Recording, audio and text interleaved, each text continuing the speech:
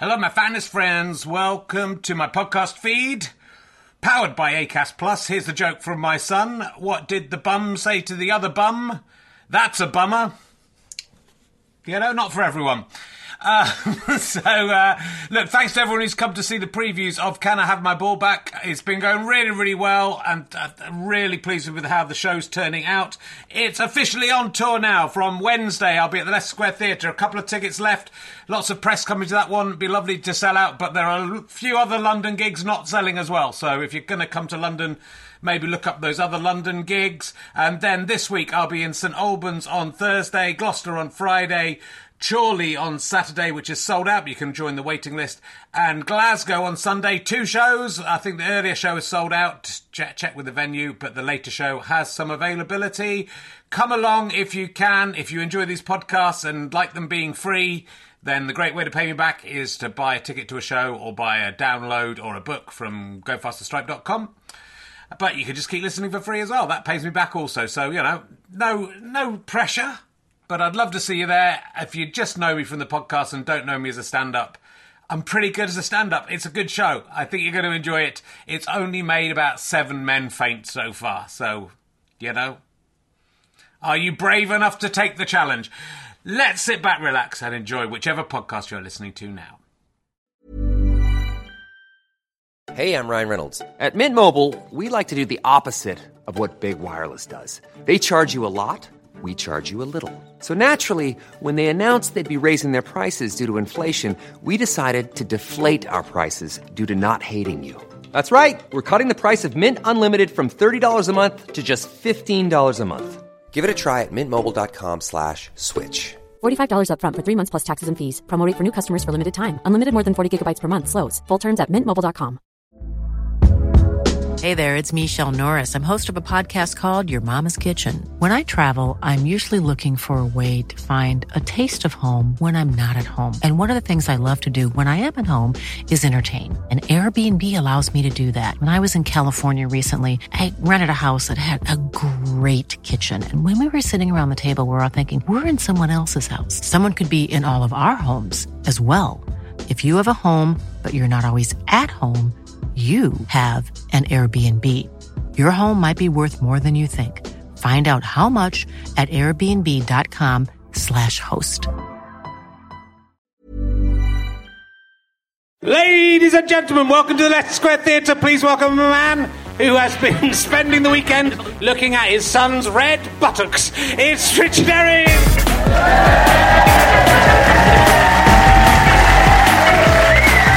Very much, hello! Welcome to Richard Herring's Leicester Square Theatre podcast. I was talking to the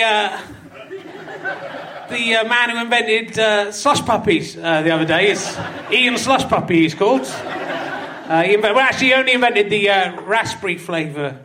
But how did he think of making it blue? Why? Anyway, he calls it Relenstibus. I don't know if he's a very cool guy. So, it's... my son's not been very well over the weekend. I mean, just nappy rash kind of stuff, but it means you've just got to look at a weird thing a lot of time. I've really had no sleep, and I've been to a funeral. I've been... I'm dressed like this because I've been to a funeral. I haven't been to Precourt, and I'm not trying to smarten up, don't worry. I've had no sleep, and I've been crying, so... normal rehearsal then, everyone, so it's going to be fine. It's going to be... We've now got 2 kids and a dog, and on Sunday, no sleep, and we're kind of rushing around trying to keep them all happy and keep them all entertained. And I just realised I was just spending my whole day kind of cleaning up a cavalcade of piss, shit, and vomit, and it's sort of like spinning plates, but I thought it might be a better kind of form of entertainment. I wonder if people would pay to see that, a man having to run around a stage mopping up the excrement of a different child, a baby or a dog, slipping up in dog. But my dog pissed on the floor for the first time in a while on Sunday. It's just what my life has become. So maybe that'll happen. Oh, I want to talk to you about this. I'm quite interested in sex robots, but this man has gone too far. I think this is the guy who was on this morning. I think you may have seen him with he's got a wife and a sex robot, which seems rude. Choose, mate. I mean, obviously choose the sex robot, but choose. Sex robot creator says he hopes to father a child with his £3,000 plastic love machine. So that's gone a step too far, hasn't it? This is Dr. Sergi Santos, who says he would program the child to be a combination of himself and Samantha, who is his plastic lover. I can make them have a baby. It's not so difficult. I would love to have a child with a robot. Using the brain I've already created, I would program it with a genome so he or she could have moral values plus concepts of beauty, justice, and the values that humans have. But he's going to make it with a 3D printer. So I don't know, that's... he says that Samantha, his sex robot, senses when he ejaculates and times her own orgasm accordingly. My wife does that as well, though, to be fair. And it's just about as real as what he's getting. Oh, your penis is in me. I sense you're about to come. Yes. Correct. Anyway.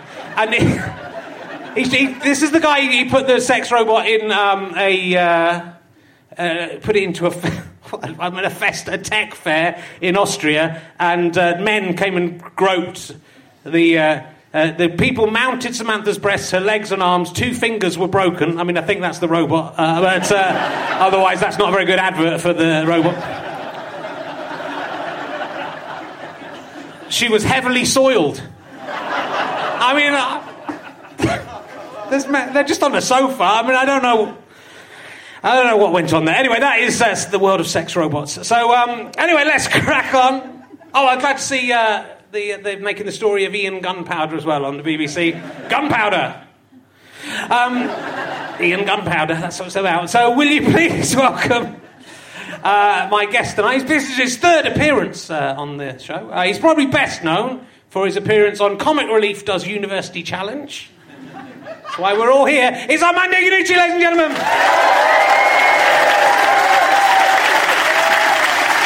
Welcome. Sit down.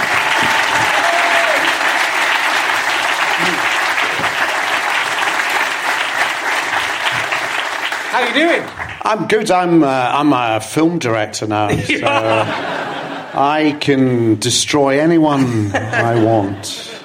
You can do anything. And replace them with a robot. He came in, he demanded a beer and salt and vinegar crisps. That's the kind of guy he's become. Yeah. He never used to be like this. I got Pringles. I got a little mini tub of Pringles, and I can eat as many of them as I like. He did, and he ate the whole lot up. There's nothing we can do. I'm a film director. When that news gets out, you'll be destroyed. So, how did you do on Comic Relief Does University Challenge? Well, I expect. It did quite well, but I was captain of the North. It was the North v the South. I was captain of the North. The South, the captain of the South was Stephen Fry. So I found that the only way I would get points is by... as soon as the question was asked, buzzing and saying, is the answer what Stephen Fry is about to say next? And then they would throw it to Stephen Fry, who would get it right, and then I'd get the points. But in the end, the North was outpaced by Stephen Fry's vast brain. That's tough. And in fact, they cheated. I know people don't think that television is a cheat, but it is.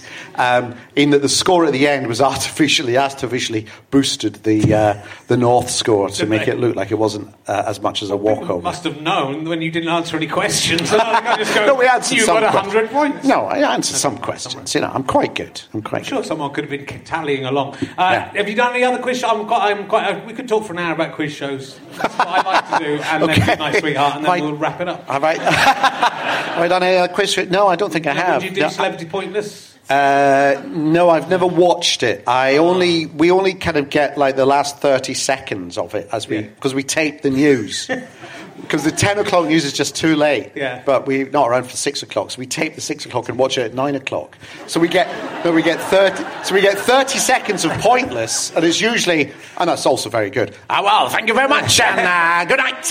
You tape the news? We tape the news, yeah. Sounds like something my gran would do. Take the news. We take the news. The thing is, we're behind now because I've been busy. So don't tell me what happens in the election because I'm just I think... Wait till you hear about Donald Trump. We did talk about him before. Oh, my God. Who's Donald Trump? So, look, I went to... You've done a fantastic new film called The Death of Stalin, which I went to the premiere of this week. Ooh. Yeah. And it's very exciting. Did you go to the toilet in the middle of the film? I did. Did you see me go? Yeah. Because they gave us lovely seats, because it's my film, I'm the director, and they gave us these lovely seats which were halfway up, so you're not right in front. But it was by the gangway where people walk past you to go to the toilet. Yeah. And I think it was because half the room was BAFTA and they're a bit older. A lot of people went to the toilet. And I'd seen the film so many times, so I wasn't really looking at the film. All the way through the film I was going, why is everyone going to the toilet? And then I went, that's Richard Herring. So you must have missed a bit. So what bit did you miss? I missed a really good bit. How do you know? I was quite drunk on Mando, so that's why I needed to go to the toilet. It was our first night out since the baby had been born. Only less than 2 weeks. I mean, that's pretty cool. Yeah. And we don't care about the second one, to be honest. He can look after himself. No wonder he's got nappy rash. Excuse for going to the toilet in the middle of my film. It was something with the Stalin... Well, if I got up now and just went for a wee now... Yeah. I was sad to miss it. There was, it was a bit about. It was a good bit as well because it was about. My wife told me what had happened, and I think it was when they would start. I don't remember any of their names. They've all got weird names, haven't they? Yeah. Stalin's daughter, was talking to Khrushchev. Oh right, that's a good bit. Yeah, you missed that bit. But what I found most. And then I saw you come back. Well. That's good that I came back. I'm glad I came. I'm glad I came back and didn't just pretend that. Oh fuck this! Because I'll just pretend I watched it. I'll read the book. I'll look at Wikipedia to see what happens. Because what I was doing was, I'm not obsessed, but I was clicking everyone out and clicking back in. Well, what I was most excited about, and I want to talk to you about the film, was that at the premiere, I had to get up and move my coat because Right Said Fred were sitting in the same row as and the two brothers, the Fairbrass brothers. Yes, well, that's... and they were sitting 2 or 3 seats up from me. Why were they... Did they do something for the soundtrack? Is there on the credits? Is there? I'm 260 for Moscow. I'm 260 for my big Russian hat. I remember this within the loop and the premiere afterwards. I remember at the premiere because I'm not really a party person. It's just and as you get older, your hearing goes. So I remember just standing there going, music's really loud. And I don't know any of these people, and it's my party. I don't really know what's going on, and so there's a bit of that. I think people get invited. Yeah, but it seemed incongruous. Everyone else seemed to be. I just wondered whether they were your friends or something. Whether you hung around with the Fairbrass brothers. Well, me and Right Said Fred. Yeah. You and 2 of Right Said Fred, not the bloke with the hair. There was a curly haired bloke. The Fairbrass brothers. We every year we go to Troon for 3 days. We go on the Friday. We drive down on the Friday. Yeah. And if we leave early just to avoid the traffic, and then we stop. Usually we stop at Carlisle, and then we're usually there for the first bed and breakfast at about 6 o'clock, and we've rung ahead, and because you can get a meal if you know. So we've rung ahead. Can we have a meal for 3? Obviously, me and Right Said Fred, just the Fairbrass brothers, and then the Saturday, we kind of don't plan anything for the Saturday. That's really a kind of drive around, see what's, sometimes if it's wet, we go to the, the indoor kind of, the machines and all that. But if it's nice, you can get a boat, you can do a bit of fishing. Yeah. And then, on a lovely day, a lovely Saturday, you can take the fish back and they'll prepare it for you for dinner. That's nice, that is nice. At night. And the Sunday is obviously... Church is at 11.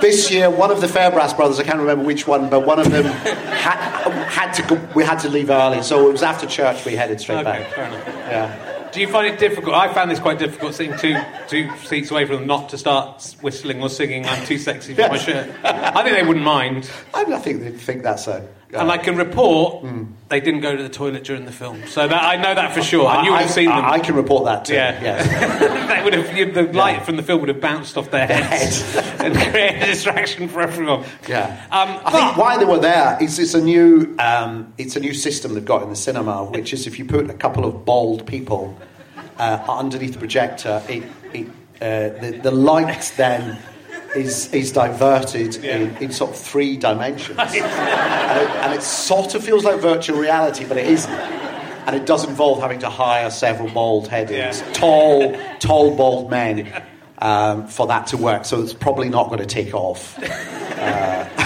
against the Sony system. I think if you want to get a quote for the poster, I think they liked the film. That's great. That's it. That's perfect, because we haven't got any decent quotes. 2 of the men from they're the main 2 from Right Said Fred. It is the bits I saw of the film when I was in the toilet were really good though. So I'm going to take my jacket off. Is that all right? You do yours, and then I'll see how sweaty you look, and then I'll make a decision. I'm going to sweat through it, I think, just in case. That's all right. This is what these film directors. This is how they start. Yeah. They start just you slip your top off. My wrist needs a massage. Does anyone? Hey, come over here. Do you mind if I just put on a dressing gown for this interview? This bit. Oh yeah, you're right. That's I'm the fucking appalling one here, aren't you, man? Well done for being disgusted at me. Well done. Can you do? Is it right to do? That's the thing I don't know under the present climate. Whether you can, I know you've got to. People are more trouble for mentioning it than whatever happened. Right. You can't joke about James. I don't think so. In the end, I think he will ultimately face a severer penalty than James Corden. I'm not sure. I think, in terms of cumulatively, his past behaviour catching up on him. I think James Corden does crave audience love, though, and I think it might hit him harder to have disappointed people. Okay, all right. Oh well. Yeah. It's an interesting film because it's billed as a comedy, and it is funny. But it's like such a dark subject. Like it's very dark comedy. Yes. I mean, there's light comedy within that dark comedy. Yes. But it's about the lots of rapes and murders. Well, not on screen, but no, this is the death of Stalin. Have you mentioned the death of Stalin? Yes, no, it's set around the time where Stalin dies, obviously. Yeah. Spoilers. It's in the title, so it's but for the past 20 years, he's imposed the Great Terror, which is like his enemies have been rounded up and taken off to the gulags or worse, shot. And his chief, the head of the security forces, Lavrenti Beria, played by Simon Russell Beale, has been the one who's been doing that. But he was a nasty piece of work, and he personally liked to torture people. And also notoriously, he was, he pursued sort of young girls and all sorts of things. But we don't. I mean, it's hinted at, and we don't try and hide it. The thing is, the comedy isn't really about that. It's about the behaviour going on in the Kremlin. Of course. But we're very direct about what was happening outside across. Yeah. So it was sort of. I mean, there are some lines that are about it. They're the lines where he's going to kill his wife first and then kill him so he can see his wife. Yeah. Shoot her before him, but make sure he sees it. That sort of thing. Yeah. Yeah, because that's what it was like. It was sort of like a kind of nightly occurrence. Yeah. And it was about trying to get that kind of sense of this horrible machine going, having gone on. But whilst within all of that, all these politicians vying for position. Well, who takes over, But a lot of it is based on true events, true stories, true happenings. Well, in the Q&A, so it starts with this, Stalin's listening to a concert on the radio and he wants a recording of the concert, but they haven't recorded it, so they have to re-record it. Yeah, but they lock the doors and they tell all the audience they're not going home until they re-record. We're doing that as well. Yeah. And then the conductor faints out of sheer terror, knocks himself unconscious, so they have to then scour Moscow for another conductor. Yeah. And in reality, that's a true story, but in reality they got through 3 conductors because the second conductor they brought in was drunk. Yeah. So they had to send out for a third conductor. So you actually had to dial the comedy down a bit. It was like the events themselves were too hilarious to be believable, so we dialed them down. And the first conductor is played by Justin Edwards, who's Jeremy Lyons, who is very funny comedian as well, as a terrific actor. But look out for him. It was good fun seeing. Well, the small parts played by fantastic actors, but the big parts played by terrible actors. Yeah, awful actors. To Steve Buscemi, Michael Palin. I mean, it's a dream list though. You've got Jeffrey Tambor. Jeffrey Tambor, who's I love the Larry Sanders Show Yeah. on HBO, and Jeffrey playing Hank Kingsley. Yeah, and he's sort of playing the Russian Hank He Kingsley. did say that when he read the script. He said, "Oh God, there's a Hank in this," because Jeffrey Tambor plays Stalin's deputy, who was really appointed to be like a safe, unthreatening bureaucrat. But of course, when Stalin dies, Stalin's deputy thinks, "Oh right, I'm now running the Soviet Union," and is just way out of his depth. Yeah. And it's rather like if Hank Kingsley had to front the chat show for a week, which he well, did in one famous there's the episode. brilliant episode where he does it and he does well, and then he goes, then his ego tries goes to through the find- roof, which is sort of it's sort of the same. I'm not saying the No. Sanders Show copied No. the plot off No. Stalin. No. You'll be saying you and Stuart Lee came up with Stalin at some point. You came up with that idea. You know, why not be a dictator? We wrote that.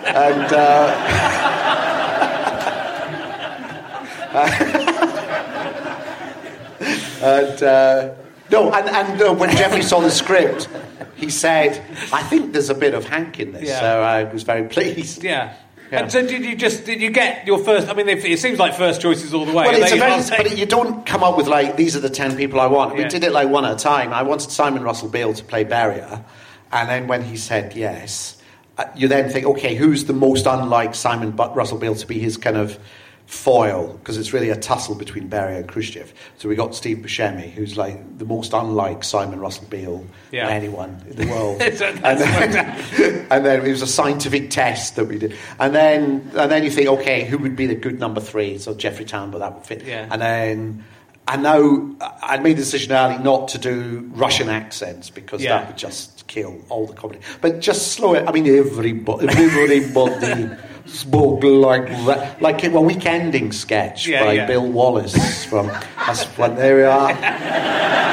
Another over 40-year-old in the audience there. You know, everything. It's hot, terrible. I mean, they don't Well, I speak... saw someone commenting about it, but Yeah. online saying how angry they said they're people doing, because basically everyone's doing whatever their own accent is, Yes. more or less, aren't they? So there's Yes. English people and there's American people. Yeah. But they're saying, I can't watch this because they're all doing their own accents and it's ridiculous.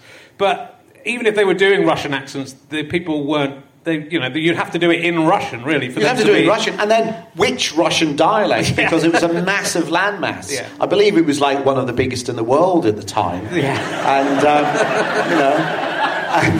And Stalin was from Georgia. He wasn't Russian. He was Georgian. He spoke a completely different language, as did Beria. And Khrushchev was from Ukraine. I So- think you should have done that. I think it would have done just as well commercially if you got act. I actually think I'm upset because I will only watch a historical film if the actual people who are in the film are Yes. playing themselves. So we'd have to- Otherwise, it's just someone pretending to be I know. Stalin. And they have preserved Stalin's body, so we could sort of animatrise him. We could get in Jeremy Bentham from London University. Get that guy with the sex robots, and Sex you robot. could do a 3D printout Yeah. of what he imagines or the Yeah. the personalities of the Russian. Yeah, and that would do just as well. It would be just- if not better. Well, Because it would that attract a different kind of audience. That comment was on the bottom of Peter Hitchens' small. I think he's written another column subsequently, or is writing another column. Yes, But he wrote I haven't a column read about. it. He's written a 2,000-page rebuttal today. No, it's not 2,000 words. Sorry, not 2,000 pages. But probably a word a page rebuttal for today of Christmas. still why we shouldn't watch the film. But I honestly haven't read it. Not because I don't want to. I just haven't had time. And it's not top of my list today. Things to do. I will read it. But he's curiously then engaging with people on Twitter about it, which is unfortunate because he's going to experience the worst side of Twitter, I'm sure. Yeah. Well, his argument is that you wouldn't do a comedy about the last hours of the Hitler diet. Which Yeah, I think you you would. I mean, there's so many comedies about Hitler. I mean, basically that film... Downfall. Yeah. And then there's the... Yeah. It's a sort of comedian. Yeah, you look at wouldn't. And so it's like I think his implication is that you're saying Stalin wasn't that bad, and so you Well, could do yes, no, comedy. I think his argument was that I'm sort of excusing Stalin because I'm left-wing in a way that I wouldn't excuse Hitler. Yeah. Because I'm not a Nazi. Stalin was left wing and Hitler was right wing. I being a lovey, being in the creative industries, I am naturally left wing, as everyone knows. As left wing as Stalin. And therefore I'm trying to let Stalin off by making a film called The Death of Stalin, which exposes his 20-year terror and his mass killings of the population. Yeah. That's me letting him off. I think, but this goes back, and there was a comment. Actually, I'll talk about it in a sec from the guy doing the Q&A at your. At the premiere, but it's people think. Were you at the toilet for most of the film? But you're back for the Q&A? I was there for the Q&A. Okay. Because I thought there'll be some good questions. I can copy them and just ask you. Now I forgot what I was going to say. The guy at the Q&A.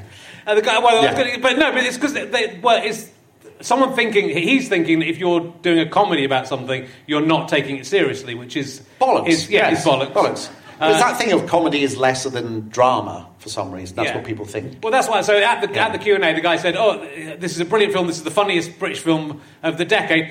Oh God, not to say that it isn't challenging and funny and deep as well, as if saying something's a comedy and is funny is a pejorative term. And that makes it, that cheapens it. So it's really and it's kind of that kind of interesting. It is what it is, but I just find comedy is just another way of looking at stuff. I mean, you must be. I mean.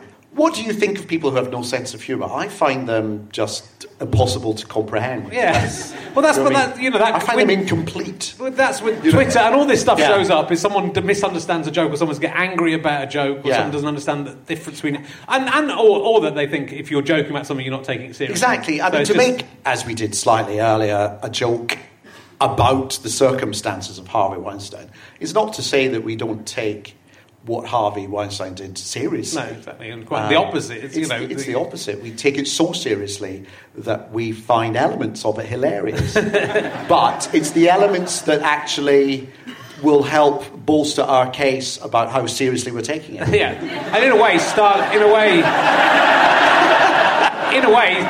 was worse than Harvey Weinstein. In a way. Many levels. In some ways. And it's going to catch up with him too. It is. But worse, people will disrespect Stalin in the end worse than James Corden. No, James Corden is definitely still the worst. James Corden is up there with Mao, Stalin, Manson, I mean, I think, and you were saying accidentally in the Q&A, but this does sort of seem to, this film does seem to like give you a little insight, not in the same way, but into the way politics is going at the moment, in the sort of the half-truths and the lies, and the infighting within. I mean, it's so unbelievable. I mean, I know quite a lot about Russian history, and I studied up to sort of the Russian Revolution, so I didn't know too much about what happened at the end to Stalin. But I knew that he basically just killed everyone he perceived as a threat, and so there were no doctors to look after him because he's killed all the doctors. Basically. Or he put them on a death list. Yes, so they were worried about getting a doctor in case they got the wrong doctor in, and one who was on the death list, and that's true. No one interrupted him. I mean, the reason he died, really, he had a stroke and he lay lying in a puddle of his own urine for like a whole day and a half, because the guards had always been told by him never to interrupt, never to come in unless so they were too scared to knock on the door. Yeah. And that's true. So it's his own kind of imposing of terror. But it's that paranoia, and there's a certain world leader at the moment who seems to be a bit paranoid and seem to get rid of anyone who doesn't completely toe the line about being the greatest. Or worse still, because what Stalin did was he shut down opposition, and he called anyone who disagreed with him an enemy of the people. And I'm not saying that Donald Trump is as bad as Stalin yet, but he doesn't countenance opposition. He doesn't like people who disagree with him. He doesn't like people who get more column inches in the press than him. He doesn't like any news report that upsets him. But rather than challenge it, he will just say it's fake news, and he will just keep going. You're unpatriotic if you start challenging him. And so, and today he's still challenging the widow of someone who was killed, a military personnel who was killed. Calling her a kind of a liar. Yeah. Because she says when he rang up to offer his condolences, he was just terrible at it. And he said, well, he knew what he was getting himself into, and so there you go, and couldn't remember his name. Yeah. And he's denying all of that. So he's taking on basically a war widow. Yeah. And he's the president of the United States. And, so he's got away with everything so far, so you have the balls to carry on. What's amazing, it's amazing that you show all these instances where basically someone will shoot the person who was doing their job just before or whatever, and then you shoot them dead. Yeah. And you kind of think that person who's doing the shooting must be thinking, hey, this isn't the end of the line. No, so absolutely, Khrushchev had been through, who finally ended up being the Russian leader, had been through all these Soviets where everyone else who'd been with him on the Soviets was exterminated or in gulags. Yeah. And he was comfortable with that, and it must have been just such a terrifying... I mean, they all to get to where they were, the Politburo underneath Stalin, and be part of his close circle, they must have done terrible things, and they did. They supervised the famine in the Ukraine, coordinated famine.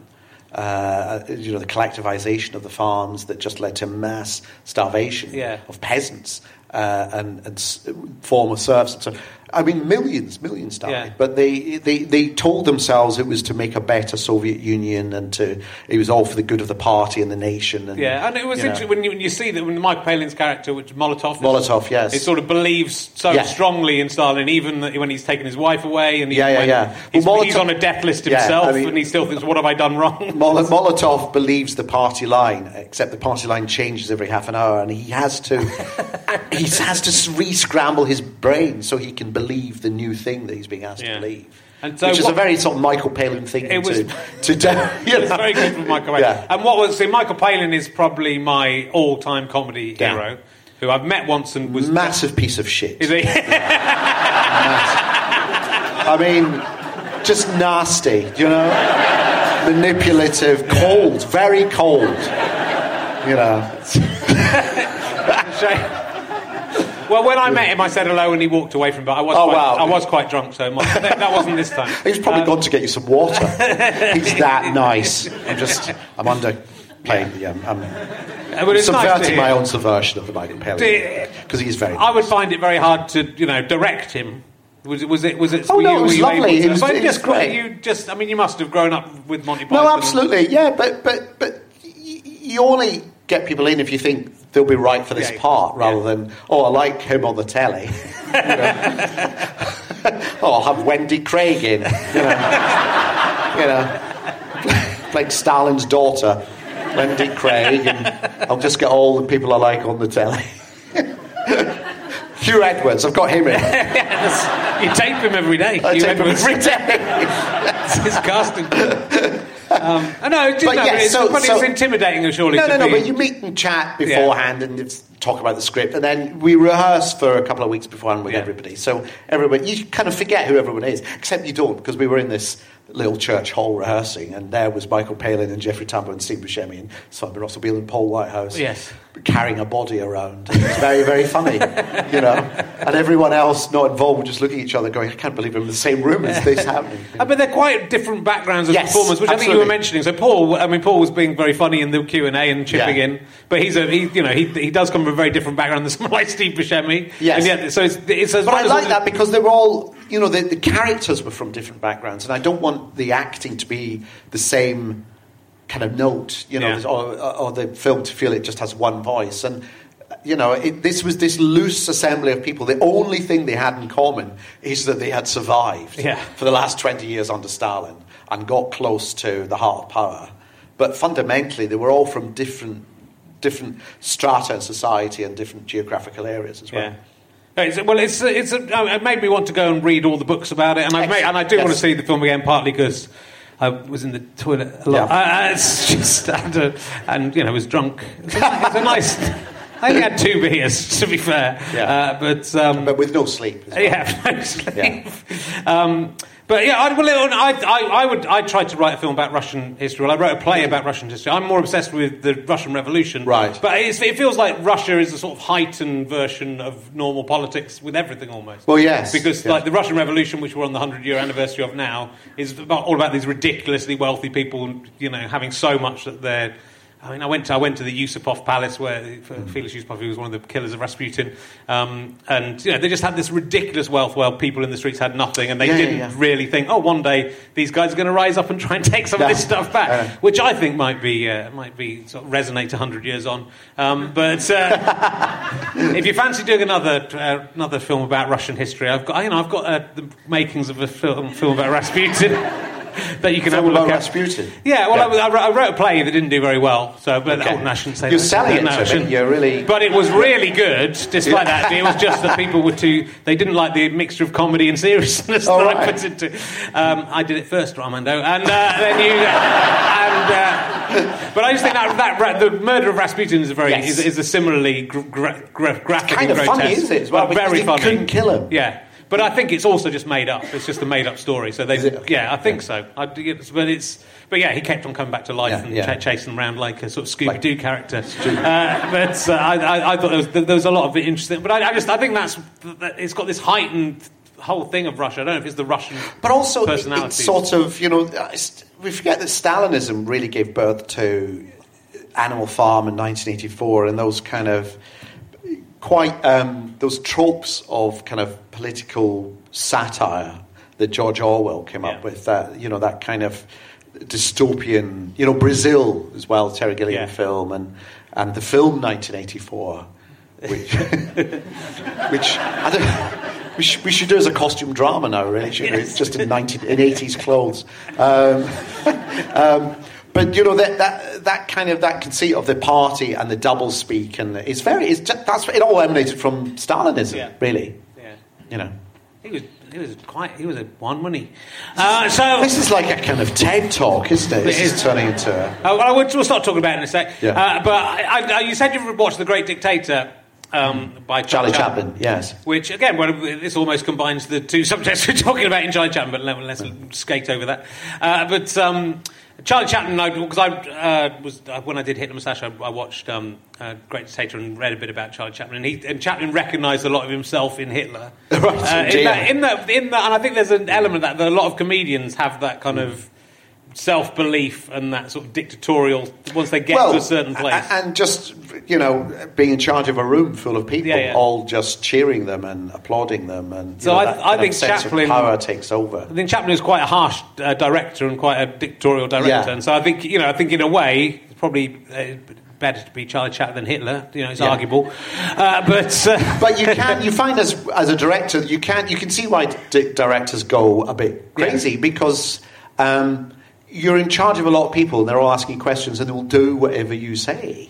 And normally you give them answers which lead to the film being improved rather than just... But you do hear of directors who just give them terrible things to do as a kind of test or an abuse of power. Yeah. I mean, I'm slightly... when I finish directing, my wife teases me that at home, it takes me about 2 weeks to stop being a director because at home I'm going, right, let's have some tea. Can we get some tea? Let's go for a ride. We go for a walk. Get the dogs. Okay. I think we'll go this way. Come on. You're still in that kind of mode of just ordering people around, and you can see why it would turn people. Yeah, well, that's. I mean, obviously, it's all.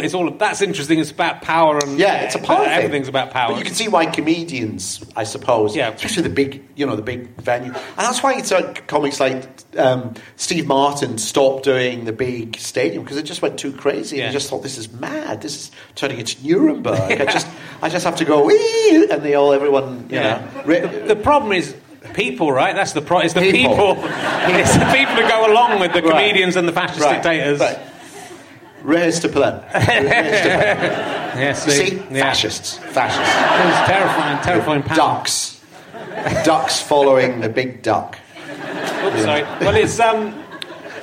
any film that Right Said Fred can sit all the way through is a good film. Yes. Fine, but that's how I judge it. Yeah, they didn't go to the toilet. Yeah, and they didn't go. So do go and see The Death of Stalin. And we'll talk about... I'll ask you some emergency questions. I'll ask you that one I just asked the audience before the show.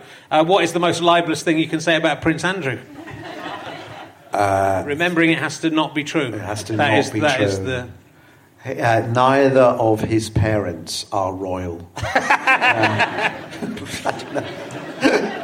He came out of an egg. Some people believe... David Icke believes he did come out of an egg. So there is some... we've got an emergency questions app now. Did you know about that? Have you just run out of questions? Is that it? I just thought I should do something. Okay. We've been a bit serious. Yeah. I'm trying to be all, clever and stuff, but, I need to... has your sibling ever seen a ghost, Armando? Might have asked you that before. Sibling. Did you ask me? No, I don't know. I might have done think this. It's an old one. We're sure we saw a ghost at our old school once. Really? Yeah. What? How did it manifest itself? Well, it was just, it was like late, we were rehearsing our play, and, the school was empty, and we were in the gym area, which was like the main area, the heart of the school, and there was just a little boy just looking through the window out at the corridor. And then we went out to the corridor, it was all locked, there was no one there.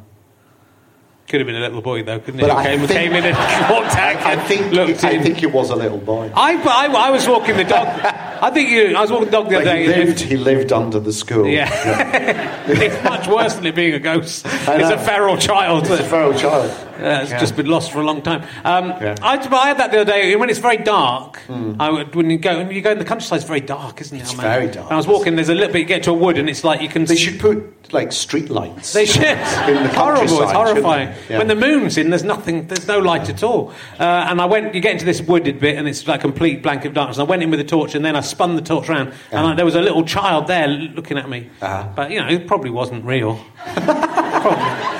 Was it? It was just a gnarled log. No, I think it was just at the corner of my eye I saw this little child, and then when I turned around, it had gone. But that's the human eye is not very efficient. There's just lots of kids running around too. Have you ever flown a kite, Armando? Probably. Yes, I have. Is that the question? Yes, I have. How did it go for you? It's a bit fiddly, I find. I never liked the wind is never that. If it gets windy, it's actually, you think, I'm going to be blown away. I do fly. I flew a kite in the Imaginucci shows. I spent it for a sequence in the Imaginucci flying. I'm about to do, the next film I'm going to do is David Copperfield by Charles Dickens. Of course, yeah. And Mr. Dick, who's mentally ill. He's the first real, honest depiction in literature of someone who is mentally ill. He gets these... is his name Mr. Dick? His name is Mr. Dick. You run out of ideas there, Charles Dickens. And he gets all these... I'm fed up, Mr. Merryweather, Mr. Dick. I'm fed up of this shit. Just call him what he is. He's a fucking dick. Mr. fucking Dick. Harry Cork is here to see you. Sorry, carry on. Yeah. No, Mr. Dick gets all these... He's trying to write a book, but he gets bothered by all these thoughts about Charles I being beheaded. He can't get them out. So what he does is he writes them down, and he sticks the bits of paper he writes them down he makes a kite out of them, and he goes and flies the kite. And every time the kite flies up, all the thoughts leave him. And then as the wind dies down, the kite falls down, all the thoughts go back in his head. He's just sad again. Good question, wasn't it? The kite question, Amanda, that you mocked. Yeah, I know what I'm doing here. This isn't just this isn't just thrown together by a man with an app just asking random questions. And obsessing about Right Said Fred. What is the strangest thing you've ever found in the embers of a bonfire? I think a human heart. It was still beating. I'll take you your word. So you are also I like Russian history and I like sci-fi, and you're doing a sci-fi comedy series. Is that right? Is that I'm doing a pilot together? next You're doing the pilot. year. Yes. I think we might have briefly mentioned it the last time you were here. But so what's the? Was that the robots? That's a robot. Oh yeah, that was robots. That was also, robots. This is different, is it? Terrible robots. Yeah. Yes. No, that's a film. That's a film that we're working on. Okay. Guys, you do so many things. They're all things that I've done first, yes, and that you then go to. What's the sitcom? The sci-fi thing is about a person who goes back in time and raids your ideas book.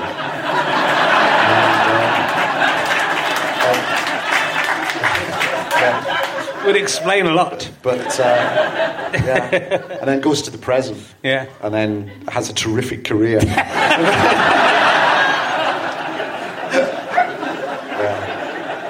But is then killed violently by the person. Yeah. Okay. Seems like you're asking me to kill you. Okay, that's...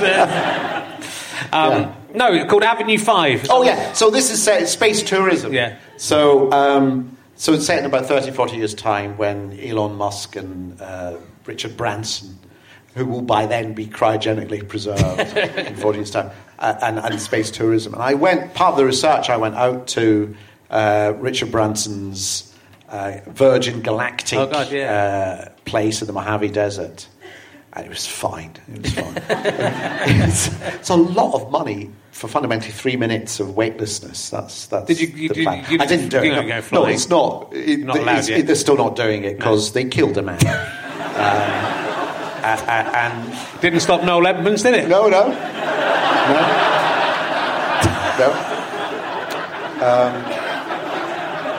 Noel, however, didn't go on to advanced space tourism. He retreated into quiz show format after the death. I'm not saying Richard Branson killed him. I'm saying someone died in an accident on Virgin Galactic. So they're still doing all the safety procedures there. Yeah, so they don't just let people go and have a crack at it. If they're writing a sitcom. No. Come, I'm writing a sitcom. What's the worst that can happen? Yeah. But it was kind of interesting, but I went round it with someone who turned out to have been an astronaut. Okay. Because she was asking lots of very specific questions, like, what's the acceleration?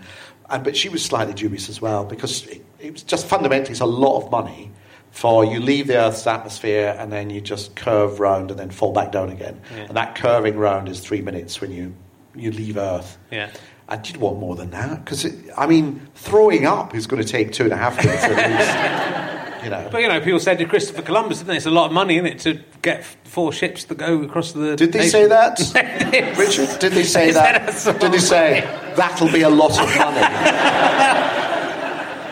Did they actually say that? Ships. And then, the next stage is 4 minutes in space, and then suddenly it's all worthwhile. Yeah. But I said to the guy, where do you see yourself in 5 years' time? And he went, oh. So there you go. So I thought that was quite funny, actually. Just thought, it's not quite as sophisticated as you think it might be. So the idea would be set in that one. But other than that, I cannot say what it's about. But it's not about politics. Okay. Or swearing. Yeah. Oh. No. But David Copperfield is full of swearing. Is it good? Yeah, absolutely. You've been learning the piano. Yes, about 10 years ago I started, and then and I did my grade 1 because I have to kind of work to deadlines. So I thought I'll do lessons. Yeah. So I had a lesson a week, and the thing is, when you're an adult and you're paying for the lessons, if she says, "Have you practiced?" you can go, "No," just like that. In a way that you can as a kid, really. So I didn't go, no. I just went, no, I haven't practiced. And she go, okay, oh well.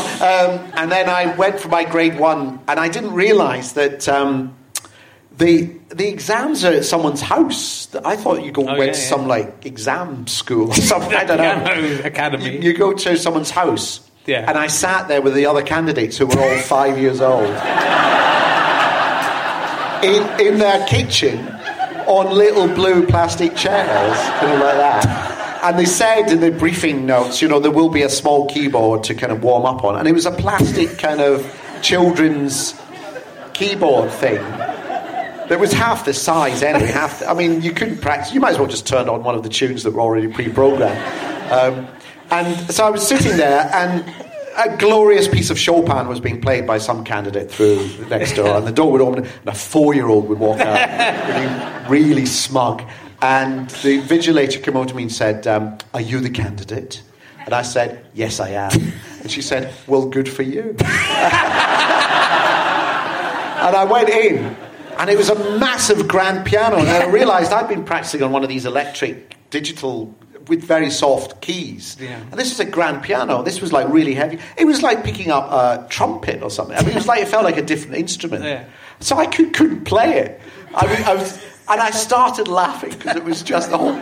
And the invigilator couldn't really comment. I tried to make some funny remarks to her. She couldn't comment because she was being inspected by the invigilator's inspector, who was doing a snap inspection. So all had to be very formal. So I was doing this kind of crazy... It must have looked like I was drunk, because it was just a different instrument. It's not the same. It's not the same. And it was just... And I'm thinking, but I've won a BAFTA. Why am I here? Why am I doing this? I was terrified. It was awful. And I passed by 1 mark. And I think it was out of pity, really. But there's something funny about, being sort of middle-aged, learning stuff. Because before that, I was never a very good swimmer at school. I seem to have missed the lesson where they made you good at it and comfortable about diving in and all. I seem to have missed that. And I saw this thing of, improvers' lessons. So I went to the improvers' lessons, and it was me and other sort of middle-aged businessmen, all feeling very vulnerable in just swimming trunks, being bad at something, even though I've got an assistant, I've got people who do stuff for me. Suddenly you feel very... And it's an 18-year-old by the side telling you what to do. Yeah. And it was fine. I really enjoyed it, and I'm a much, much better swimmer. But there was one guy during the crawl, he was not getting it at all. And he just went, well, aerodynamically, this just isn't possible. And the instructor, she said, but people have been doing this for like thousands of years. Trust me, trust me. He went, no! And he just got out and just walked away. And he never came back.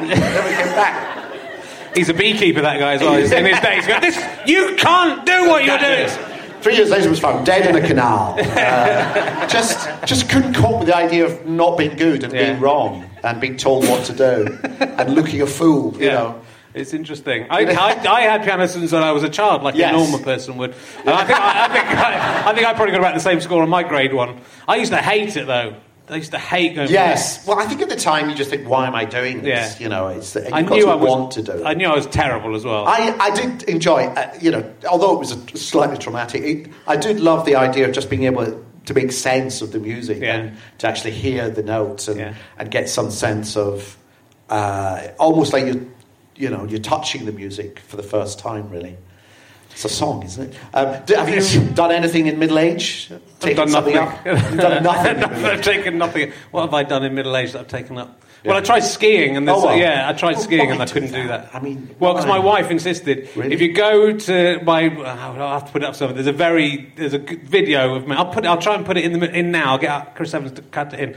There's a video of me that some of you may have seen where my wife filmed the last 30 seconds of my attempts at skiing. We'd come down a whole mountain. And it looks like they've slowed down what I'm doing. And there's children whizzing past me, and I'm literally going so slowly you think I might not be moving, and then start going backwards. And then even though I'm going that slowly, I've come to a stop, and then somehow managed to trip over my own thing and then fall over. That's why I refuse to go skiing, because everyone I know who's gone skiing has ended up badly injured, and that's a holiday. Holidays it's cold. It's horrible. Why go somewhere cold where you can get destroyed? Yes, and die, and frankly die. Well, I want to go somewhere hot. Yeah, it's very difficult to do something. The piano thing is the one flaw in the film Groundhog Day. Well, there are a few flaws, but the main flaw in the film Groundhog Day is that Bill Murray goes to have piano lessons every day for a long time. Yes. At the end of the film, he's playing this brilliant piano piece, and the piano teacher goes, "That's my pupil." No. Not if it's the same day. No, so what has happened on that day is Bill Murray's turned up. Why has he even turned up? Yeah. Well, why has he wasted an hour doing a piano lesson when he could just say, well, I'll make sure that I'm good at the piano a week before we get to this day? Yeah. But he wouldn't turn up. But if he turns up, goes, and she goes, oh, well, there's nothing I can teach you. You know everything. And she's is that the only unrealistic thing about that? I think it's very important to get everything logically correct if you're going to do these films. So I'm very disappointed in Harold Ramis for his... I have nearly died on holidays, though. I nearly got run over by a hippopotamus. My wife and I were chased by a hippopotamus. Right. We were in a Jeep, we were in an open-top Jeep, and the driver, who was like a big sort of gamekeeper, was very scared. And because they are the biggest killers in Africa, the hippos. And we both simultaneously thought if we had got killed, no one would take our funeral seriously because we were crushed by a hippo. Yeah. That was the only thing that was making us actually run away. I'm very worried about an embarrassing death. I did do a whole routine in one show about a death that could lead to a pun, which for me is lots of deaths, because there's lots of fish and herring puns you can do. But it's just the idea of dying in an embarrassing way is worse, because those people who die wanking in wardrobes and stuff. In wardrobes? Well, they wank... Kung Fu, didn't he? Kung Fu died wanking in a wardrobe. C.S. Lewis, that wasn't. I know there's a sort of subtext. I thought it was a religious subtext to it. I didn't think there was. Aslan was wanking in the wardrobe, and that's why he died. Right. Okay. And hanging yourself. That's an embarrassing way to die, because whatever else you do, that's it, isn't it? If you were killed by a hippopotamus, that would be the first thing. The man who's killed by a hippopotamus and copied the idea of Alan Partridge. Who even say on the gravestone, Armando Hippopotamus. Iannucci, yeah. And he nearly died at the bottom of the sea. I mean, did I tell you this? I don't. You might. Let's go again. I did see this story, but I don't know if we talked. Did we talk about this in the last one? No, we didn't. Let's go. No, it was.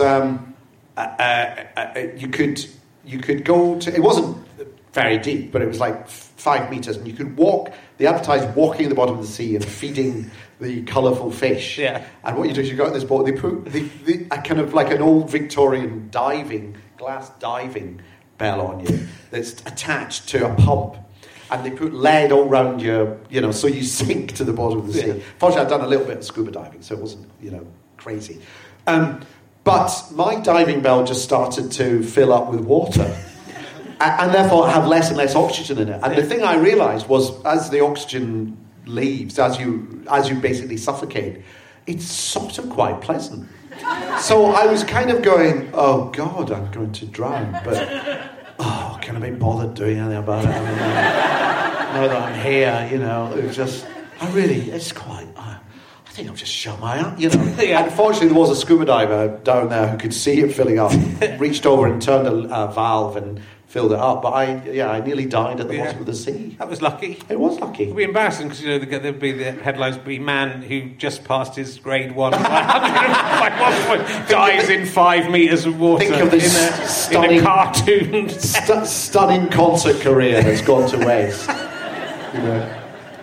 Already other career. Because there's an alternative possibility. There are. That's what my. I'm not going to talk to you anymore about it. In another world, you already have, Richard, and I have the formula. This is a question I wanted to ask you about the death of Stalin. Do you think Stalin ever tried to suck his own cock?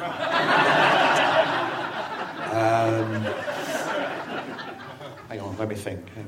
In all your research.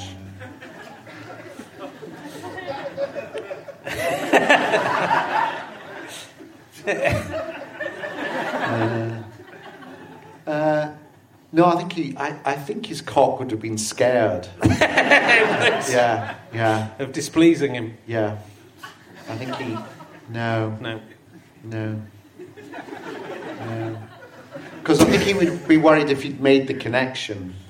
There would be no... There'd be no need for anyone else. Yeah. I think he preferred to... Once his wife committed suicide, which he did... Right, yeah. He was a different person, very unemotional, detached. Was he a womanizer? It's a disappointing answer. Berry was so. Just the really horrible thing, the haunting thing about the film. Yeah. It's not. I don't think it's too much of a spoiler. Is what he and this is again. Much of all this stuff is obviously what actually happened. But he gave he get girls back and Beria. This was Beria. Beria, and then give them a bunch of flowers to give to their parents as a sort of left. Thank you. Yes, I know. That's all true. That's really haunting and horrible. Yeah. Yeah. Well, we didn't make jokes about that for that reason. No. It's really horrible. And you have a new book out. You've written many books, and this book is about classical music. Yeah. We've done that though. We have talked about it before. Yeah. I mentioned it. Yeah. Thank you. Hear Me Out. Is that what it's called? Yeah. Do you like to see what I did? I'm not going to listen. No. You're talking about. I think what you were talking in one of the interviews about the tyranny. Part of the reason you like classical music is because of the tyranny of the keepers of cool. Only in that everyone says, I was never really cool as a kid and a teenager. I was never, my brothers were much cooler than me, and I always felt, why am I not? Why do I not get it? Yeah. I was never interested in fashion. And, when your relatives gave you money at Christmas, why spend it on clothes? I never understood that. I wanted to spend it on like books and comics and things.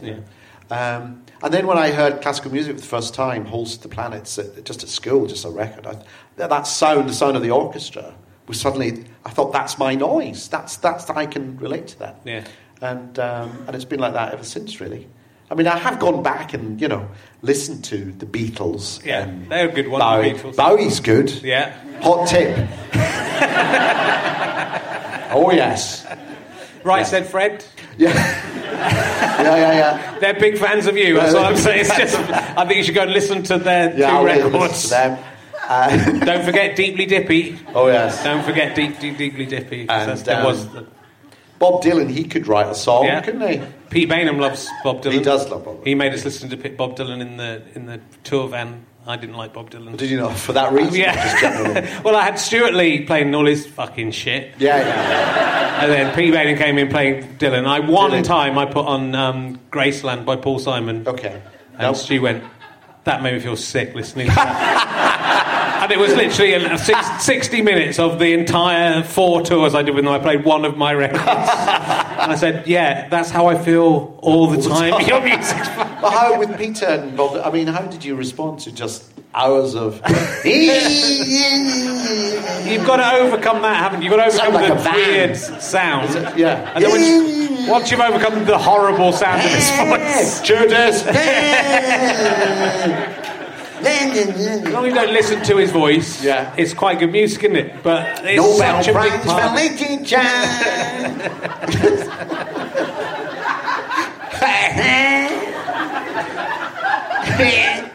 So it's nothing like him. But, I saw a shop yesterday. Oh, yes. Called the Lovely Little Wine Shop. Yes, sounds nice.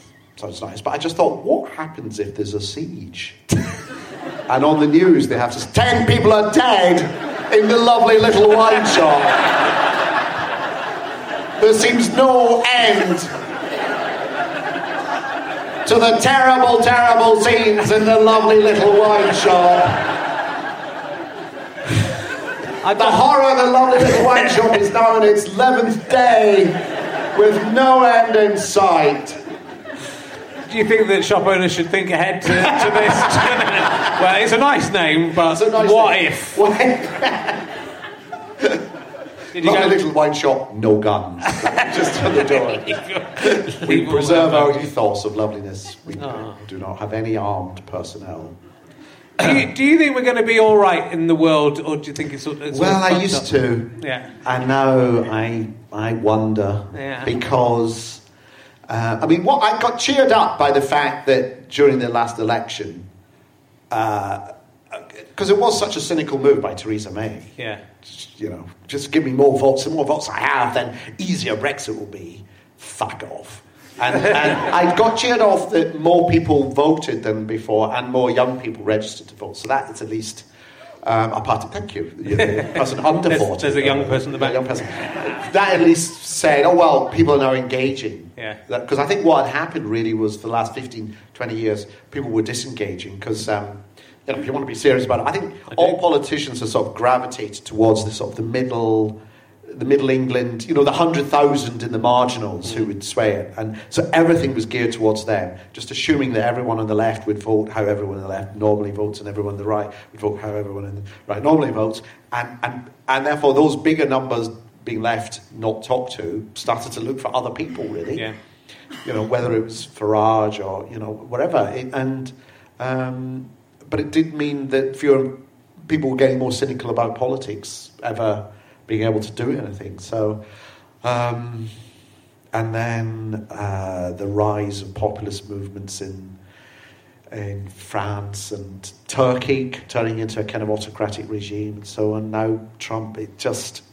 so anyway, there's that one ray of hope, I thought, but, that's not enough. No. Well, and Trump's quite a big one, isn't he? Because if he kind of stays for the whole time, I guess something's going to happen, isn't it? Something is going to happen. What do you mean in terms of him lasting? Or just if he stays, then he's going to fuck something up. That's going to fuck it up. I think in the end he's going to do something terrible. Be out of sheer annoyance or pique with someone.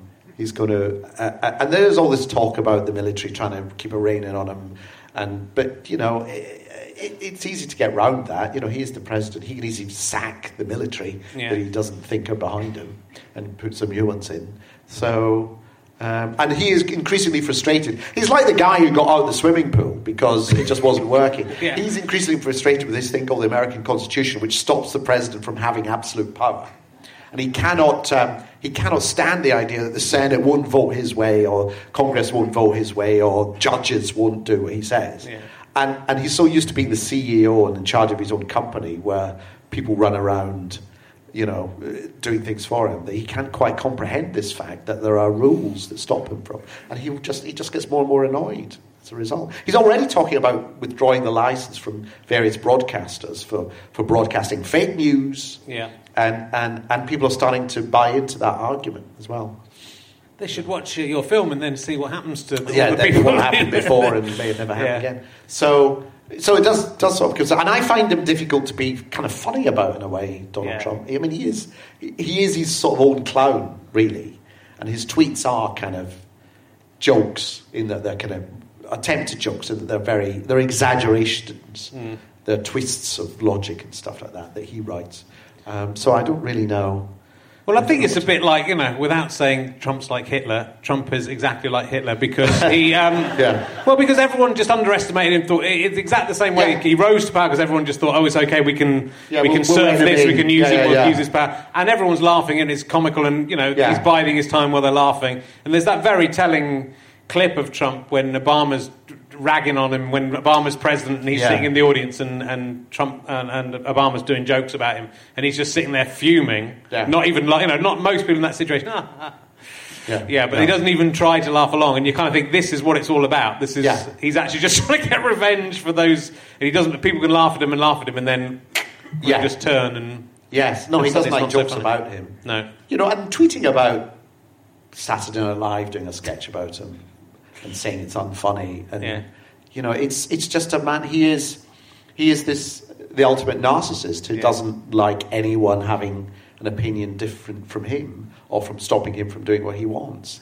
And now he's the most powerful man in the world. Yeah. It's almost like some dystopian sci-fi kind of thing where just things. That's the thing. All his ads during the election looked like the sort of ads in like RoboCop or something, where they do like a fiction of like the future gone mad, and there's a mad president in power, and here are his ads. They were like that. Yeah. That's the thing, It's sort of the flaw with democracy, isn't it? That people are stupid, so we shouldn't ask their opinion. But that's right. What my dad used to say. He fought in the partisans during the war against Mussolini, and then moved to the UK. He never took UK citizenship, and we always used to say, well, you can't vote. He said, what's the point of vote? The last election I took part in, Mussolini got in. And that is a thing, which is what I was saying about it's good that more people are registering now. You've got to protect democracy, and don't think because you have democracy, it's with you permanently and it's perfect. It has to be continually sort of renewed and participated. Yeah. Otherwise, if it gets frayed at the edges, this is what happens. Yeah. Well, it's people fill the vacuum. It's very easy to take it for granted. I think that's and you sort of think all that stuff in the past is in the past. All that people abusing is in the past. But there's no reason why it can't definitely. In certain parts of the world, obviously, it still does exist. But I was talking to someone I did a panel show in Scotland, and they were talking about Brexit, and the woman said the people have spoken. We have to respect their right. And you kind of go, what? Even if you're driving off a cliff and the driver's driving, and you've all agreed to drive off, and then you suddenly go, hang on, no, you're allowed to change your mind. It's like the scene they shot at the end of Thelma and Louise, where Thelma now says, "Actually, could we turn around?" And, this is pretty stupid. This is at best a Pyrrhic victory. Yeah. Good. Well, that's sorted that out. It seems like we're fucked then.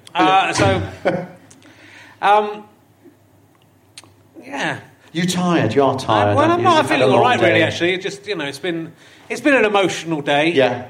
Do you want to talk about it? No, I mean, I'm glad that I've been to lots of funerals and not. I did cry at this funeral in the end, and I've buried some of my relations and not really felt very much. Oh dear. They were dead. I felt it. They were dead.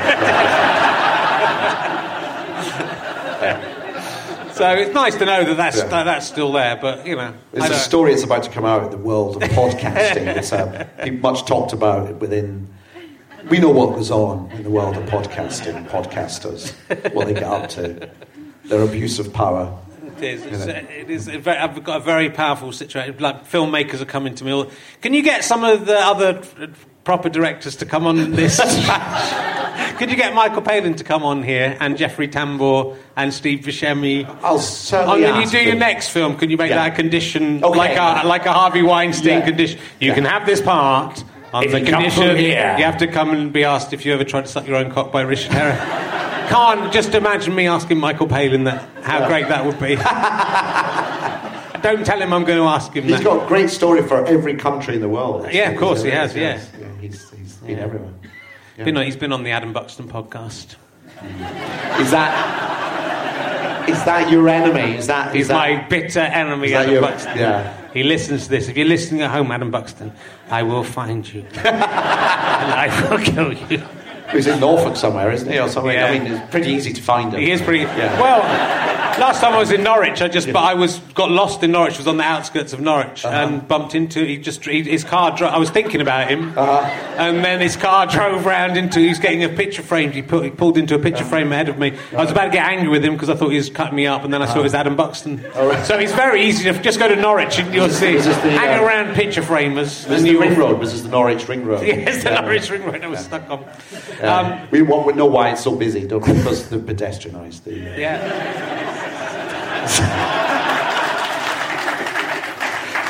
You came up with that line, didn't you? Well, Armando, it's always a pleasure. Yeah. Come back with Michael Palin. Steve Buscemi. Michael Caine, I'll bring him on.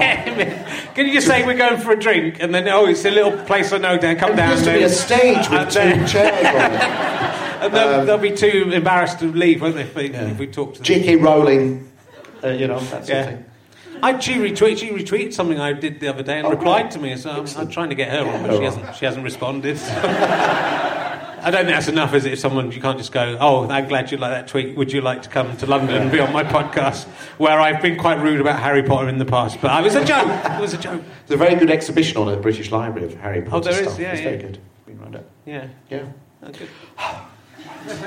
Well, now she doesn't need to come on, does she? Now you've played that. If she'd come on earlier, it would have launched her career. But now, Just think about no need. Think how much more entrance fees to the free British Library exhibition she could get to add. Yeah. She can't make. She writes kids' books. She can't be making that much. So, the business margin is very profit margin. thank you for coming on. I hope you will come on again in the future with another project. Ladies and Thank you gentlemen, very much. Armando Thank you. Iannucci! You have been listening to Rich Herring's Leicester Square Theatre podcast with me, Rich Herring, and my guest, Armando Iannucci. The music's by Pest. Look how good I am at doing this. I know that straight away without looking it up now. It's only taken 154 of these things to do it. Thank you to everyone at Leicester Square Theatre and British Comedy Guide and Sky Potato and Go Faster Stripe, all that lot of people. My producer is Ash Caffrey. It's the Sky Potato, a Go Faster Stripe and Fuzz production. Go and listen to us again on the internet. It's on the internet. Look at it. Oh, you're already here. Welcome. Bye.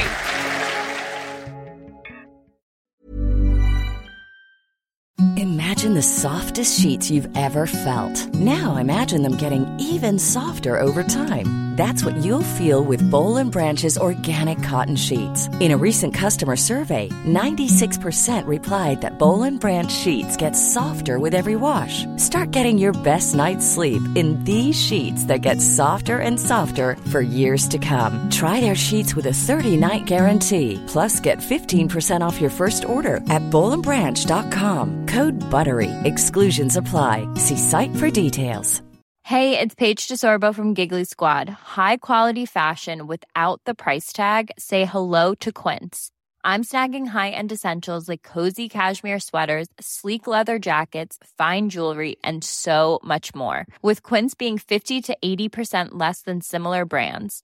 And they partner with factories that prioritize safe, ethical, and responsible manufacturing. I love that. Luxury quality within reach. Go to quince.com/style to get free shipping and 365-day returns on your next order. Quince.com/style. Thanks again for listening to the podcast. richardherring.com/podcast. Ballback/tour or richardherring.com/gigs for all of the information on the tour. GoFasterStroke.com for lots of downloads and books and lots of fun. Thanks for listening. Go and listen to another one. Tell your friends about the show. Tell your friends about the tour. I love you all. I'm out.